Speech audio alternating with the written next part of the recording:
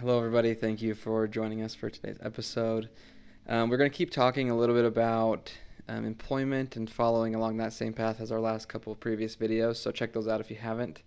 But more specifically today, we wanted to talk about some of the distortions or cognitive distortions or thinking errors, as they're called, that stop people from working or make it hard to find and seek employment. And we'll do our best without the brains here, so wish us luck. Sure. As I was thinking about it between the last time we filmed and this time, I find myself being really passionate about the role of employment in mental health recovery or in mental health well-being. If I ever come off too strong, maybe you ought to tell me, like, hey, tone it down a tad. Yeah. So, and this will be another one that I'm sure I'm passionate about, but as therapists, I think it's something that we do see regularly. As part of criteria for mental health conditions, we find there has to be some kind of social impediment or impairment, or an impairment in employment, or things like that. And so, oftentimes when folks come to therapy, it's because they find they're not performing as well at work as they used to. So I just thought it would be interesting to open up this idea of what kinds of things do we as clinicians see that people are saying about their places of employment? That's a good question. I think one of the common ones I hear is like that some variation or version of like their coworkers have created an environment that is not conducive to their good mental health. Mm-hmm. Whether they call it a toxic environment or they call it like an overwhelming environment, some variation of that. Does that make sense? Uh-huh. Where they're either their management or their coworkers are causing them so much mental distress that they need to not work there. I think the first thought that came to my mind probably fits under this umbrella. I don't know that I've ever worked with somebody who enjoys being micromanaged.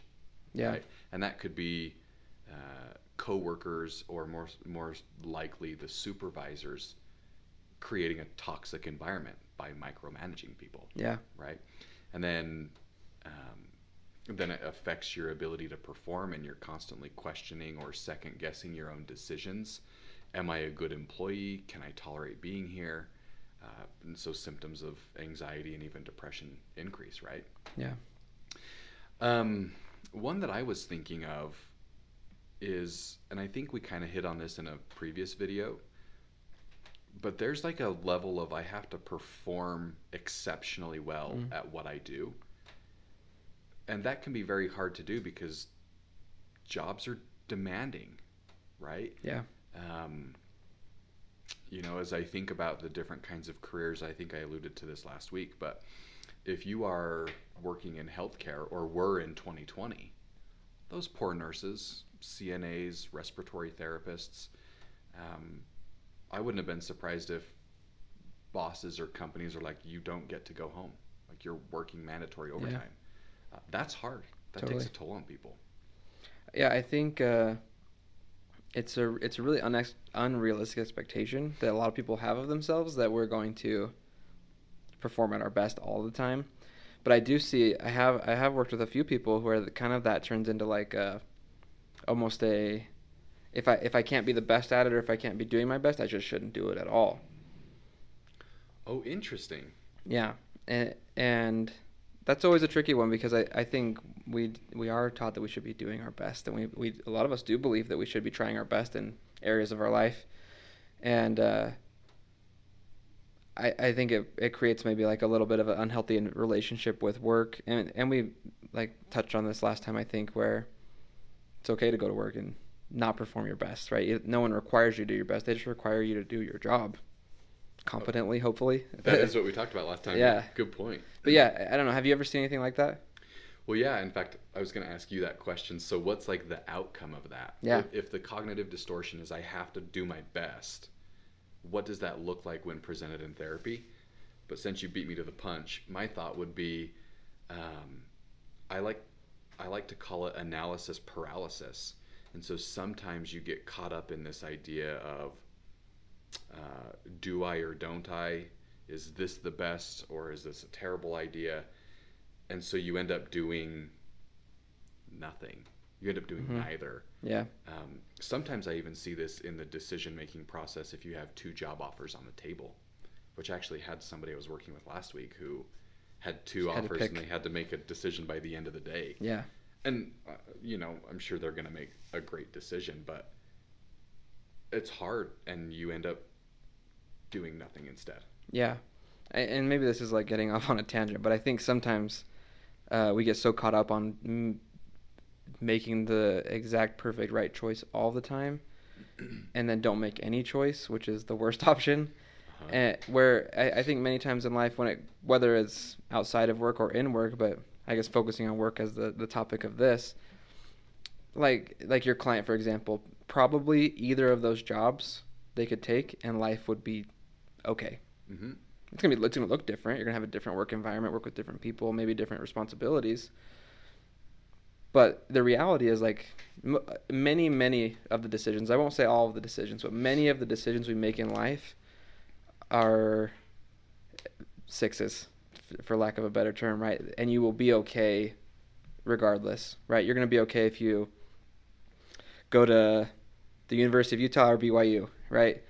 People make a big decision or a big deal about which school they're going to go to, but fast forward a couple of years, yeah, you're going to meet different people, have different teachers, whatever, but you're going to come out with a degree, probably the same degree, right? Because you're going to study the same thing either way. Mm-hmm. And you pick this job or that job, yeah, there's going to be differences, but many of these choices are all okay. And there's not going to be the perfect right or wrong choice in a lot of situations. A funny note on that, there was a common belief at the time, and I don't know if it still is a belief or not, but it was among my household, that for speaking a foreign language, you have the ability to increase your salary, right? And I think for some places there's truth to that. Yeah. So I was in college, I speak Spanish, and I think it was like 3 more classes or maybe 4 more classes to just have the degree in Spanish rather than a minor in it. And here in Utah, lots of us speak Spanish. It's not super uncommon. And so I thought, in order to give myself a leg up, I'll just do the extra 4 classes. And it made me take another semester probably of college. And then when I go up for a job position against somebody else who also speaks Spanish, I've got the actual degree. Spanish degree, right? Yeah. And if you sit down and ask me how much that's benefited me, the answer has been almost zero. I think one previous place of Are you an Eagle Scout too? I'm not an Eagle Scout, no. Although I should be. I think one previous place of employment did bump my pay for the Spanish, but everybody else that spoke it did too. I didn't get more of a bump just for the degree. Just because you spoke it, though. Right. But then the other thing too, like, since graduating college, how often have people asked about what your GPA was in college? Yeah, never once. Never. Nobody cares, right? You get the degree. So I just think that expands to the point of your decisions are most likely 6s, which, had a wise individual once tell me, moving away from the spectrum of right and wrong and moving closer to a spectrum of better or worse is maybe a more healthy way of looking at things. I like that. Because most things in life, I think, like you say, most decisions are probably not like life-ending decisions. Yeah. Right? In regards to employment. Sure. I'm sure there's some there that can be. But. Sure. I think I like that idea of going towards better or worse. And this is like the most interesting thing to me about this specific thinking error or distortion is this job or that job might not matter a whole lot, but working or not working has a major consequence. I like that. Right? Or going to school or not going to school just because you can't pick one, that's going to really drastically probably change the path of your life. Whereas going to, like I said, going to the University of Utah or BYU probably won't change the path that much because they're both going to school. And so it's interesting to me that we get caught on the specifics of which this job or that job or this school or that school and not realizing that we're actually making the choice of not going to school at all or not working at all. And those are not even arguably, probably objectively more problematic. Why do you think that is? That's more a good question. Philosophical question. I don't know. I think about this a lot with these clients that I deal with, and I don't know if I've ever given them the best answer in the world, but part of me thinks it's almost like a fear of making the wrong choice or a fear of messing up. And I think depending on how you were raised, some people put a lot of weight in messing up versus maybe having an attitude of like, well, if I make the wrong choice, I make the wrong choice and it's okay. I think some of us might learn that making the wrong choice is a big deal and we have to be always making the right choice. So one of the things you're suggesting is the decision is being given too much importance and too much of a weighted importance, when really the important part is doing something. Yeah. It doesn't matter if it's working at the grocery store or working fast food. The important part is that you're working. Yeah. Right? I think I would totally agree with that. Okay, let me throw this one at you, because I'm finding at least one individual that I can think of right now where I find in doing counseling with them, I feel the urge very much to push, go gain more skills than what you currently have. And I try not to push that too much because the client gets to decide, right? Yeah. But I think it would benefit their life greatly.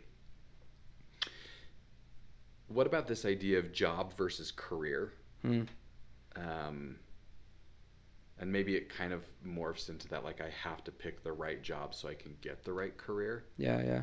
And maybe it falls into that analysis paralysis. But what about the idea that I can take a job right now that doesn't have to be my long-term job?